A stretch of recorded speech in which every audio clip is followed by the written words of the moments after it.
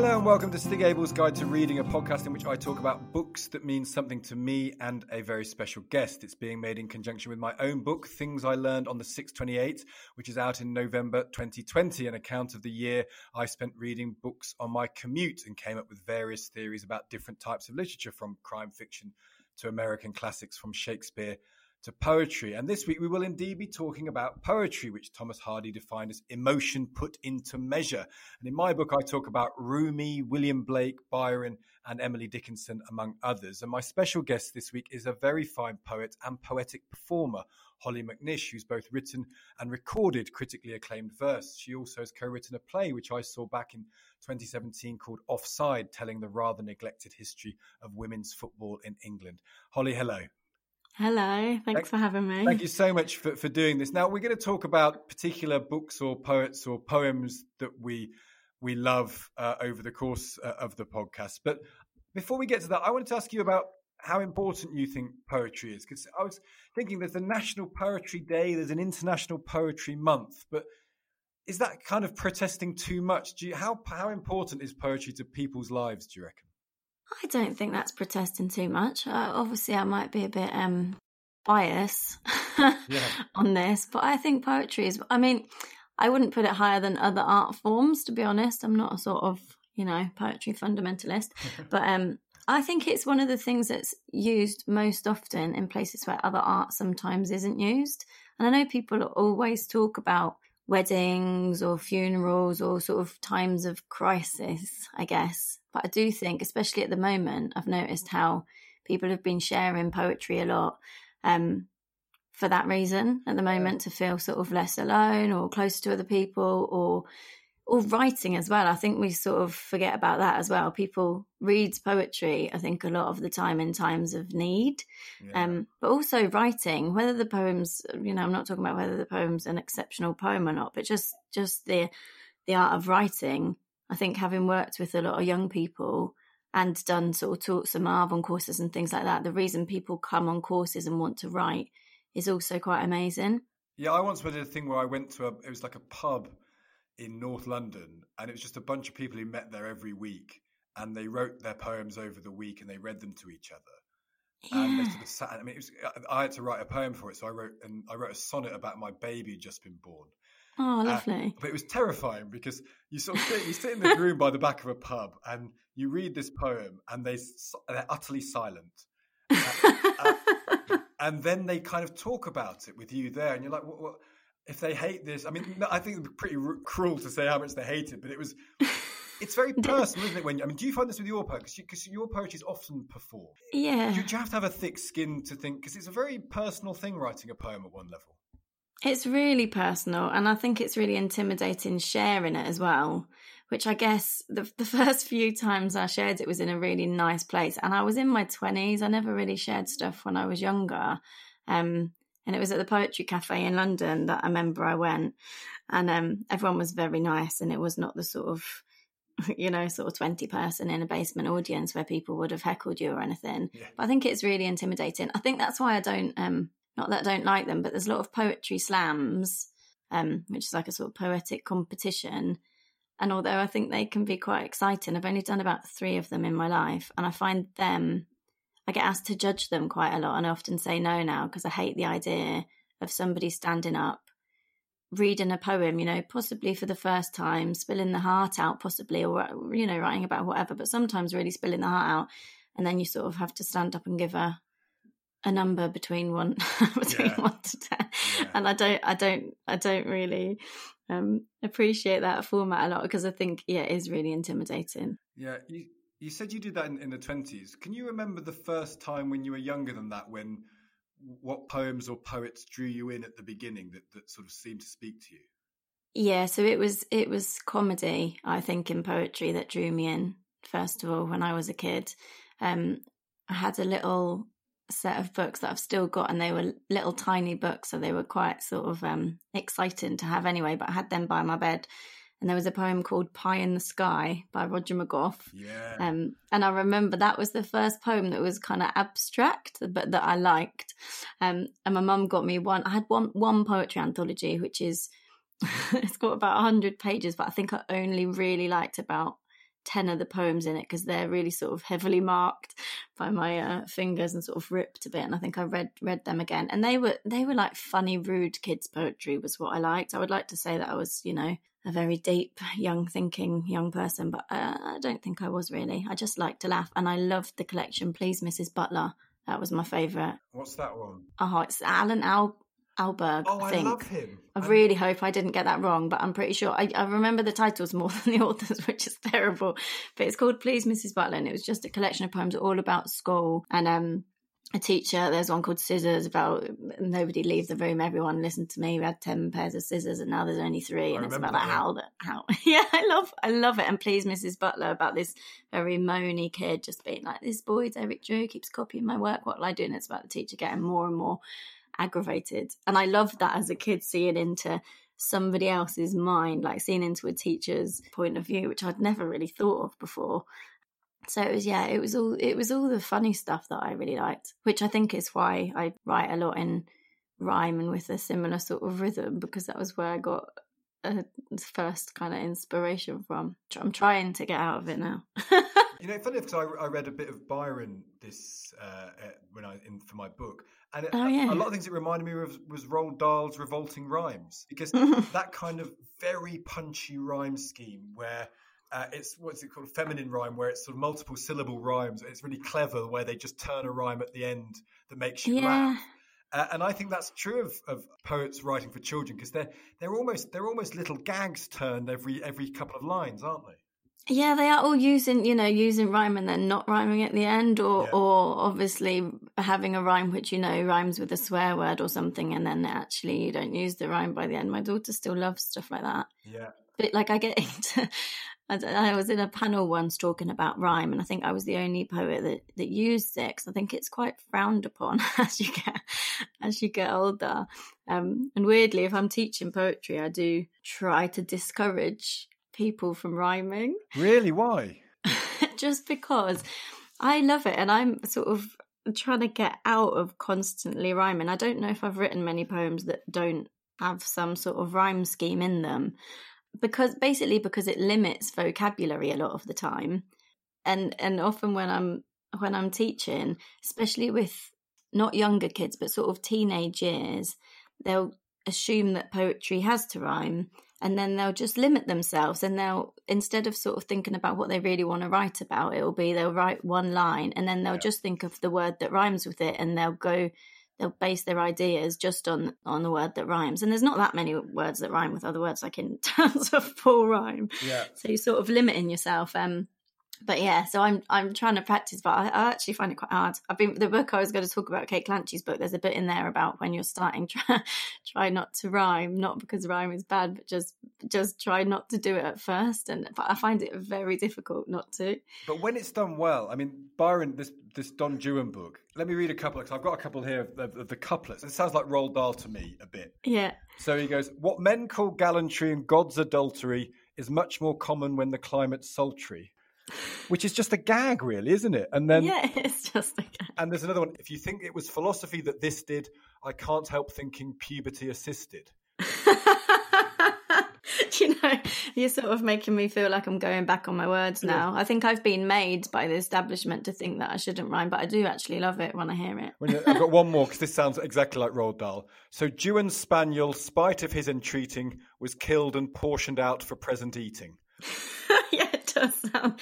It's like the pistol in their knickers. That was the one I remember from the Roald Dahl's Revolting Rhymes. Exactly right. Is it Cinderella? Is it Cinderella with pistol in her knickers? I thought it was Red Riding Hood. It's Red Riding. No, it's Red Riding. You're absolutely right. Yeah. Alan Alber, by the way, wrote my favourite children's book, young children's book ever. He wrote it with Janet Alberg, his wife. Anyway, there are a couple who write it. Cops and Robbers. Did you ever read that one? No, I've not read it. It's basically about Christmas Eve, when the robbers of London town are wandering around stealing things, and the coppers arrest them. But at the end of every page, there's a little chorus where it says, ho, ho for the robbers, the cops and the robbers, ho, ho. And when you read it with a little child, and my little one is 2, and and so you sort of say, ho, ho for the robbers, and she'll say, for the cops and the robbers, ho, ho, every time. And she just it becomes this rhythm that she loves. And he's great at that, I think, Alan Albug. I think this is awful that I've forgotten her name. That's so ridiculous. But the woman that wrote The Gruffalo and many others. Oh, Julia Donaldson. Julia Donaldson, I think, is amazing with that as well. And I find it funny that there's sort of children's poetry books, and then there's children's books like The Gruffalo or Room on a Broom, which are poems, but they're not sort of classified as poetry books, I guess, because it's like one long poem. Yeah. And I find that a bit weird because my daughter always says, "Oh, I don't know if I really like poetry books," because she doesn't like picking up a whole book with just poems. They often don't have as many pictures and stuff in them for younger kids. But then, and I'm sort of saying, well, actually, every single book you're reading at the moment is like a long poem. Yeah. So I don't know where the distinction is really. That's such a good point. You mentioned Kate Clanchy. So the book you've chosen is by a teacher. I mean, Kate Clanchy is a brilliant teacher, and it's called How to Grow Your Own Poem. Yeah. Why have you chosen that book? Why does that matter to you? It matters to me because I think it's one of the most giving books about poetry and with poetry in it. So Kate Clanchy is a teacher, but she's also a poet and a writer. Like, she's written a novel, she's written lots of poetry books, and I think she's an amazing writer. But she also seems to really care about sort of sharing the art form. And I think sometimes in poetry, especially, it can be the opposite. It's seen as quite a closed art form. Yeah. Which I think is a shame and a bit odd, because I think of all the types of writing, actually, loads of people sit and write poetry and get a lot from it. And also because I love a poetry anthology. So I think I buy more poetry anthologies than just poetry collections from individual poets. I love them. I love all the sort of Staying Alive, Staying Human ones by Blood Axe. Yeah. In particular, I think they're brilliant. And this book it's sort of like how to get into poetry and how to write a poem, but she didn't call it How to Grow a Poem, which I think is very clever. But it's got the poetry in it that she uses for the sort of exercises that she gets people to do about poetry. So it is like an anthology of some of my favourite and what I think are some of the best poems in the world in it, from what I've read. But then she has poems that are written by the young people and teenagers that she's worked with in it.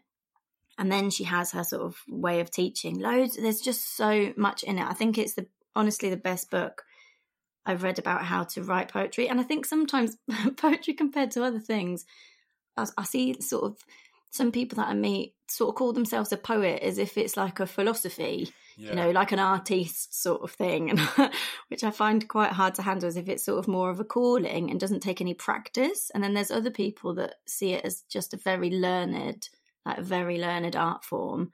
I think it makes people quite angry.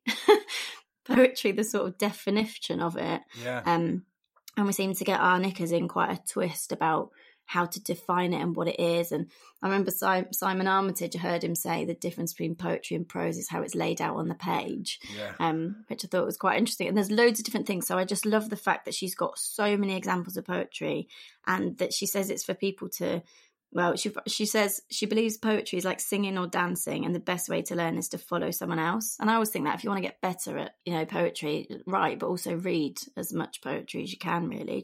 Just read lots of poetry, and I just think it's got everything in the book, and it's helping me. It seems to be helping 5-year-olds to write poetry, but it's also helping me with my 5th book. So that's amazing. I mean, that's a hell of a thing to do, isn't it? We'll talk about your favourite poems in a minute. I just wonder, what do you think of how poetry is taught at school? Because I was taught it, I think, fairly badly at school, in that it was often just read out quite brusquely, and then that was it, really. It never felt that anyone who ever taught me really cared very much about it. And there is this fear that it's something a bit high culture. You almost have to climb the mountain to get to the top to appreciate it. And maybe that's good in a way, but in other ways it can put you off, can't it? Yeah, it can put you off. But I think I got to say here, I hate criticising teachers in any way, because I feel like it must be a very hard job.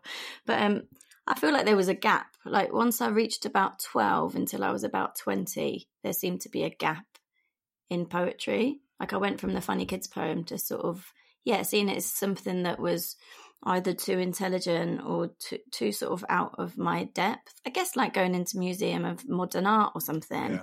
I just felt like I wasn't really allowed in that space. But the one thing that put me off, I didn't really like poetry at school either. And at university, I studied French and German, but I chose specifically not to do any of the poetry syllabuses because I didn't think I liked it, even though I was writing it, which is ridiculous.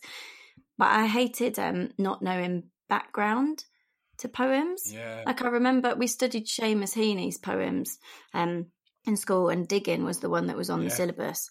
And I remember saying to my friend, for God's sake, why are we studying this? I don't care about potatoes, like digging, who cares? Oh yeah, I'm digging. Like really, and I wasn't, I worked hard at school and I really liked English. But with the poetry, I felt really detached from it. And nobody told me like the background to Seamus Heaney, or maybe they did and I didn't listen, to be fair. Nobody told me the background of potatoes or the history of potatoes in Ireland or where he was from or like anything that he was talking about, really. I just read it and with no context, I guess. And maybe you can take that from it. And I know people say, a poem should be able to stand on its own, but I really like knowing, when it's written, why it's written. I like all the context of stuff. And as soon as I started finding out about the authors and the poems, I started to enjoy it more. And actually it ends, doesn't it, that poem? It's something like, between my finger and my thumb, the squat pen rests, I'll dig with it. And that to me always meant the idea that poetry is kind of earthy and real, and you're doing something sort of that you can taste and smell and touch, which is often the whole point of this, isn't it? It speaks to you as something physical. Yeah, and helpful. I used to find that quite difficult when I started doing this full time. So I had a very practical job and studied economics before I went into work, and thought I would be doing stuff to do with economics and statistics and stuff. So I find when I started sort of full-time doing poetry gigs, I found it a bit ridiculous, to be honest, and because of thinking it was a really impractical thing. But actually, I don't think that anymore. And I guess books like this one show that. And whenever they talk about, the art subjects not being as helpful at school, seeing the effect of writing on people, I think that's just not true. I think it's because my family is a family of teachers and nurses and plumbers, and then a couple of sort of business people. So it's quite a practical family. There was a thing as well about the writing and studying poetry. I'm going to say Simon Armitage again, but I was listening. He did loads of lectures as part of being the Oxford University, his position there. Yeah. And I thought it was really interesting what he said, that he was really kind of, I don't know if it was angry, that's probably putting words into his mouth, but about the fact that they held literature up so highly at the university, but they didn't do a creative writing course. Yeah. As if studying somebody else's writing is a very good and intelligent and academic thing to do, but then the idea of writing apparently wasn't. And I've seen that they've just started a master's in creative writing there, and I don't know if that's because of him, but I thought that was quite interesting, the way we view like a literature degree compared to a creative writing degree. Yeah. And how they're not often combined, really. No, they're not at all, are they? And I did English at uni. And, and actually I loved it at uni in a way that I didn't at school, because it was often just me sitting and reading a book and then thinking about it. Yeah, me too. And I quite like that. And I also think I like poetry. There's that I think it's Coleridge said about it's the best words in the best order. And the thing about poetry, that you kind of, because someone's taken, with a novel, there's always be bits where they're slightly writing on autopilot or they're doing something mechanical with the plot. But with a poem, you kind of know that the person has sat down and thought about every word. Because they've had to, if there's a rhythm or a rhyme or any form of shaping, which will exist even in sort of free verse, they had to think about it. So you thinking about it feels like you're paying them the compliment that they've paid you. And that's quite a nice thing, isn't it? To think why you, Holly, picked that particular word or phrase, because you've wrestled with that as well. That's a lovely way to think about it as well. It's sort of like honouring somebody, thinking about why they put that, even commas and breath and space and all that sort of stuff. There's so much to think about in writing. I'm sure people do think about it as much sometimes in prose. There are certain books that I've read that it's like a massive, I don't know, prose poem. I really couldn't explain what that is, but I hear it used more and more. And I guess, not everybody that wants to study poetry will want to then write it, and same with any form of writing, really. I guess I just find it strange how the hierarchy of it often puts creative writing quite far down and literature quite far up. Yes, that's such a good point. You mentioned the poems that Kate Clanchy talks about in that book. What sort of poems and poets speak to you now, that in that book or elsewhere, where you think that that's someone who means something to me? There are so many, honestly, and there are so many for different reasons. I tend to start, if I'm having a day where I have to edit my own poetry, I tend to read poets who I don't like to use the word like better, although it is sort of what I mean, but I don't 100% know what that means anymore, because poetry is so sort of subjective. But I really like poets like Rebecca Perry. Yeah. So she's written a book called Beauty, and I read a lot of Helen Moore, Claire Pollard, and then poets like Vanessa Kasulle, who I've toured with a lot. But also, I get really annoyed with, there seems to be an article in the newspapers every sort of, I don't know, 3 years or so to say, there's a new form of poetry, spoken words, a new poetry, or slam poets, a new poetry, as if there's this big debate. And it often talks about, dead white men. Thank God poetry's not dead white men anymore, which it really aggravates me, because obviously a lot of those dead white men are amazing, and they're what a lot of the so-called spoken word poets are reading as well. So Seamus Heaney, I've been reading a lot of, maybe guilt from not liking him at school. But I think he's one of my favourites at the moment, and I'm a little bit obsessed with how good he makes the letter U sound. Go on, what do you mean by that? That's fascinating. Go on. I just love. I stayed in a hotel when I did a gig in Bellachy, so I stayed in a hotel which is dedicated to Seamus Heaney. It was a small B&B, and his poems were all over the B&B and all over the room. And then I did a gig at the Seamus Heaney Centre, so I think that's probably why I got quite submerged in Seamus Heaney. That he's just got this really guttural use of the word you, and I guess he talks about mud a lot, and bogs and sludge and this sort of thing. And I just, every time I read one of his poems, it seems to just be full of this like muddy use, and I think he just makes it sound amazing. So I'll read different poets for different things. Basically, Hera Lindsay Bird's another one, a New Zealand poet who's brilliant at metaphors. She says that she's just obsessed with metaphors, so she's sort of taken that from another poet that she's got inspired by. So if I'm ever thinking of making my work a bit more abstract, or if I want to work on my metaphors not being so cliche or anything like that, then I'll read her. So I guess I'd go to different people for different things, and if I don't know, then I just go to an anthology and have a little flick through. I think that's a great way of thinking about it. So I for this book I wrote, I spent a month reading just poetry for 50 minutes a day. Lovely. And I was thinking that I'd not really read much poetry, or that much poetry, since I left university.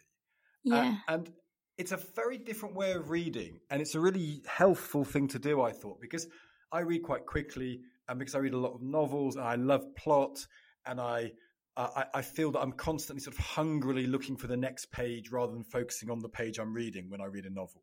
Okay, yeah. Which is great, and it's not a criticism. I think that's a lovely thing to do. When you're sort of so lost in a novel, you're just flying through it, and it's a magnificent feeling. But with poetry, and this is true of really all sorts of poetry, but I felt it a bit with Blake when I read Blake. Really for the first time, I think, ever properly, for a week. And he writes very short poems, often very simple sounding poems, with monosyllables, words like joy in it, that at one level feel simple. And you could, if you were just reading for speed, you could read 100 of them really quickly. But that discipline, maybe discipline is the wrong word because it makes it sound like it's hard, but that feeling where you have to slow yourself down and maybe spend 20 minutes reading a poem that's only 20 lines. Yeah. That's very different. That's very different for how the whole world is working. The world's very quick now, isn't it? And we're scrolling. Scrolling is how we do things. And doing something where you have to pause over a poem, it's sort of the way that poetry slows you down in a good way. Yeah, that's really true, isn't it? I think it's a bit more like a cross between reading a book and looking at a picture.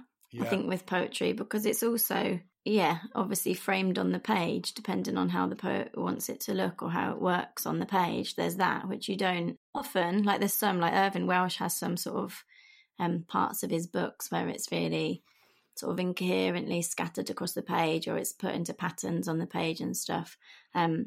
there's not that many novels that do it, I don't think, but poetry does. So yeah, I feel like that. I feel like it slows you down. I often stumble over poetry as well. I admit that. Even after reading a lot and writing, I still often don't understand a poem the first time I read it, or the second time maybe, or the third.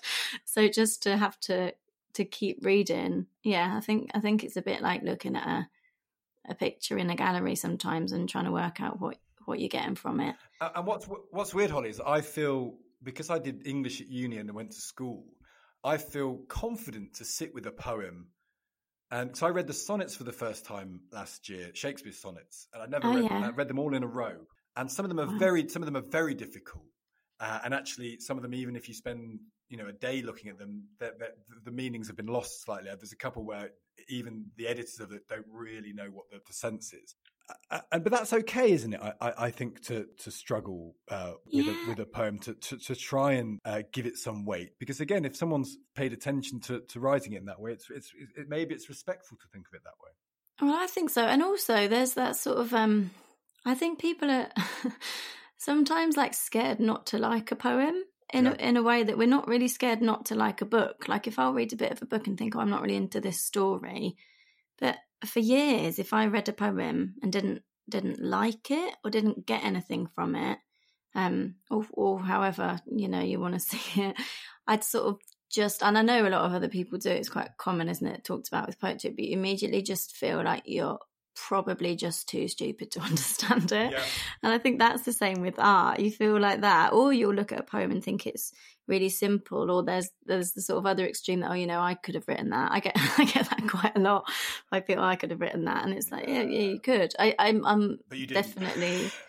Yeah, but you didn't. Yeah. I remember my friend saying that to me when she like dragged me to the Tate, because I was not very art gallery goer, and I was doing exactly that, being the sort of annoying, like, oh, what is that? It's just a patch of red. I could have done that. She was like, but you didn't, Holly. But you didn't. That's the thing. but here's the thing, Holly. Because at school we do English, and at university with a poem, if I don't understand it, maybe it's me, maybe it's the poem, but it doesn't make me feel bewildered. But I'm a bit like you, is that no one ever taught me how to appreciate ballet, or to understand opera, or to understand pictures, really. So I found, like you're saying, that is a gallery the right place for me? Because I haven't been going to galleries all my life. I grew up in the Midlands, in Loughborough. There wasn't a gallery in Loughborough. I went to London twice before I was 18. Yeah. So none of those things. So I'd never, in the same way that I'd never been to an opera until I was in my 20s. I'd never seen a ballet until I was in my 20s. Yeah. When do you learn this stuff? Because at some point you do. It's why this Kate Clanchy book's such a good one. At some point you do need someone to talk you through the building blocks. Yeah, you do. And also, I've seen quite a few things on social media. I know people always sort of talk about that with poetry, especially. It's like as soon as somebody puts a poem on YouTube, they're a YouTube poet now instead of just a poet. As soon as it's on Instagram, they're an Insta poet. And there's all these sort of different labels that we love to put as if it sort of represents the art form just because it's been shared in a place other than a library or a book or a gallery, like you say. And the thing that I love about this book is that I've seen quite a lot of like book vloggers, basically. There's a lot of young people obviously doing all sorts of YouTube videos and TikToks and stuff like that. But there's a real rise in people doing like book reviews, younger people doing book reviews on these vlogs. And I've seen a lot of them holding up this book and talking about it and using it to help their followers or fans or whatever you'd call them get into writing. Yeah. So it's obviously not in any way sort of scary. It's obviously welcoming lots of people that might not otherwise write. And I love that. I love, like you say, going to a gallery. I didn't go to art galleries, and I certainly didn't go to poetry readings or poetry cafes. And even when I was in my 20s and wanted to maybe read a poem out, it still took me like a year to even walk into the poetry cafe in London. I walked past it about 5 times and never went in. So for all the sort of criticism that social media gets, I actually think it's quite amazing that there are different, more democratic, and I think people forget how scary these sort of arts places are if you're not brought up with them, or if you're not brought up in a city even, or in a city and you don't go past them. I was brought up in a village outside Reading, I went to the theatre at Christmas, I think, each year. And in a funny way, I don't love the theatre, so I've read all of Shakespeare, and I love reading Shakespeare because I can read. But I don't love the theatre because it wasn't part really so much of my formative years. I respect it, and whenever I go, very often you think, you admire the people, either the writers or the performers, but I'm never sure that it speaks to me the way that reading speaks to me, because reading is the thing that I did from when I was very young by myself, and that was the thing that introduced me to the world, really. That's really interesting about Shakespeare, because I was thinking before this, I wonder, if people talk about poetry, obviously reading poetry or speaking it, and this is spoken word and this is page poetry, as if there's like a massive, sort of black and white separation between the two. And I was thinking, I wonder if Shakespeare would have been really well read if the stuff hadn't been put on the stage. I wonder if there's anybody that prefers reading Shakespeare to watching his plays, and maybe I found somebody. Yes, definitely me. And I don't think proper Shakespearean people like that, but I find the plays really are extended poems, so it's not that much of a difference to reading any poetry. And also, I've got to say, the plays then, like I've been doing a version of Antigone for a theatre, and it was meant to be on last year, but it's obviously everything's been moved back. But for Storyhouse in Chester, which is like one of my favourite venues, it's a theatre and cinema and library in one. So it's built in order to try to break those boundaries between the people that would go to the theatre but not the library, or the people that go to library but not the theatre, to try and make these spaces less intimidating. It's an amazing building. But yeah, I was rewriting, sort of translating Antigone. But I was reading about what theatre was like back then, and also in Shakespearean times. And I'm similar. I haven't been to the theatre that much, and every time I do, I'm not 100% sure I've ever really enjoyed it, apart from maybe the Rocky Horror Picture Show. Nothing wrong with that. But then I was reading about Shakespearean theatres, and that it was like not many women in the audience, but it was like a sort of full-on heckling, food throwing. It was like sex work at them. It was like I guess like the equivalent of like a rowdy football match kind of thing, or comedy club, maybe or comedy club, and lots of absinthe going around and stuff. So I don't think that we've quite copied the atmosphere of theatres. And in Greek times it was the same. They had people coming on doing comedy before all the tragedies came on, sort of like a stand-up thing, and it was a big competition. And I've been trying to see if the theatre will let me have people in the audience like throwing tomatoes at the stage and stuff. So that's good. I think so. Oh, that's very good. I haven't got much time because we've been talking about so many things, Hollie, but I want to mention the poet I suppose. So I read over the course of a month, and I ended up reading quite a lot of Emily Dickinson. Oh, amazing. Who I did at uni, not school, briefly, and then I read her again. And again, this notion of, she writes often very short poetry, and it's very dense in the sense of every word is loaded. She had a definition of poetry. I'm going to read it to you, Hollie, because I kind of see what she means here. But I say in the book, because I'm not a poet, I wonder whether I can ever fully understand this. But you are a poet, so see if you fully understand this. If it makes my whole body so cold no fire can ever warm me, I know that is poetry. If I feel as if the top of my head has been physically taken off, I know that is poetry. What do you reckon?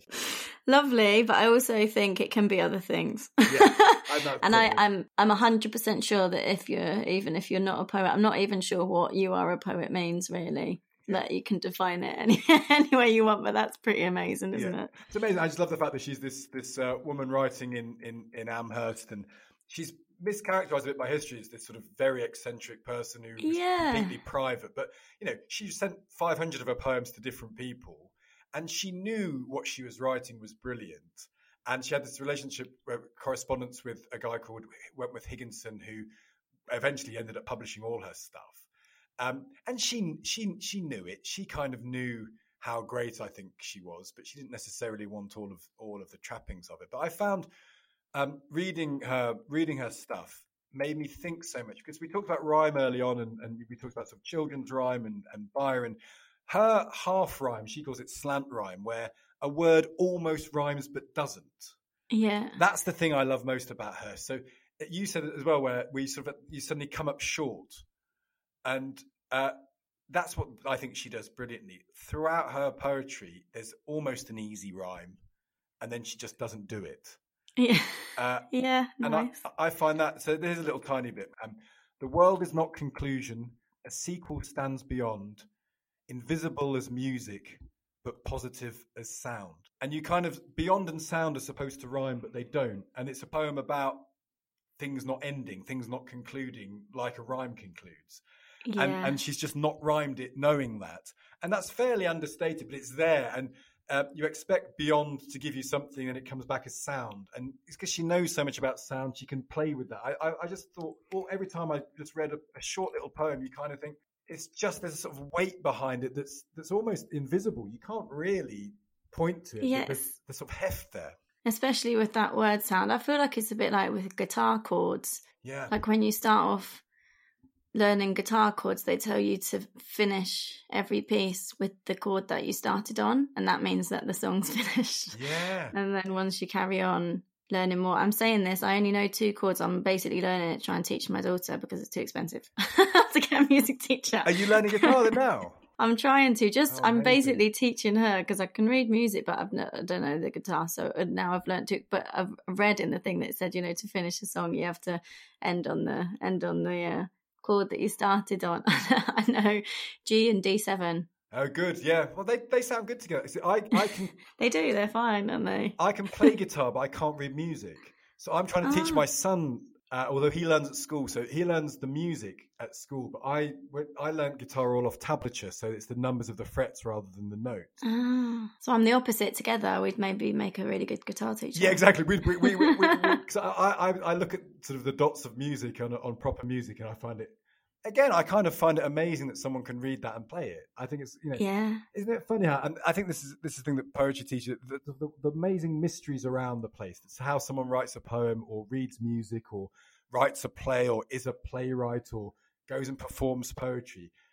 I think that's one of the great things to think. Well, maybe I couldn't do that, but it's so intriguing to talk to and read people who can do it. Yeah, and I think you could as well. You reckon? Well, I tell you what I'll do, Holly. I'll send you my sonnet that I wrote for that pub in North London. Yeah, do it. Good. And I'll send you my response, which is like, I don't really know how to judge a poem, but I'd love to read this. Yeah. Well, yeah, exactly. Don't give me a mark out of 10. Do not give me a mark out of 10. I won't. There's just one other phrase I want to say about Emily Dickinson. Her dad used to buy her books to occupy her. But he was a bit worried about it. He said, I'm buying her books, but maybe I shouldn't, because I worry that it joggles her mind.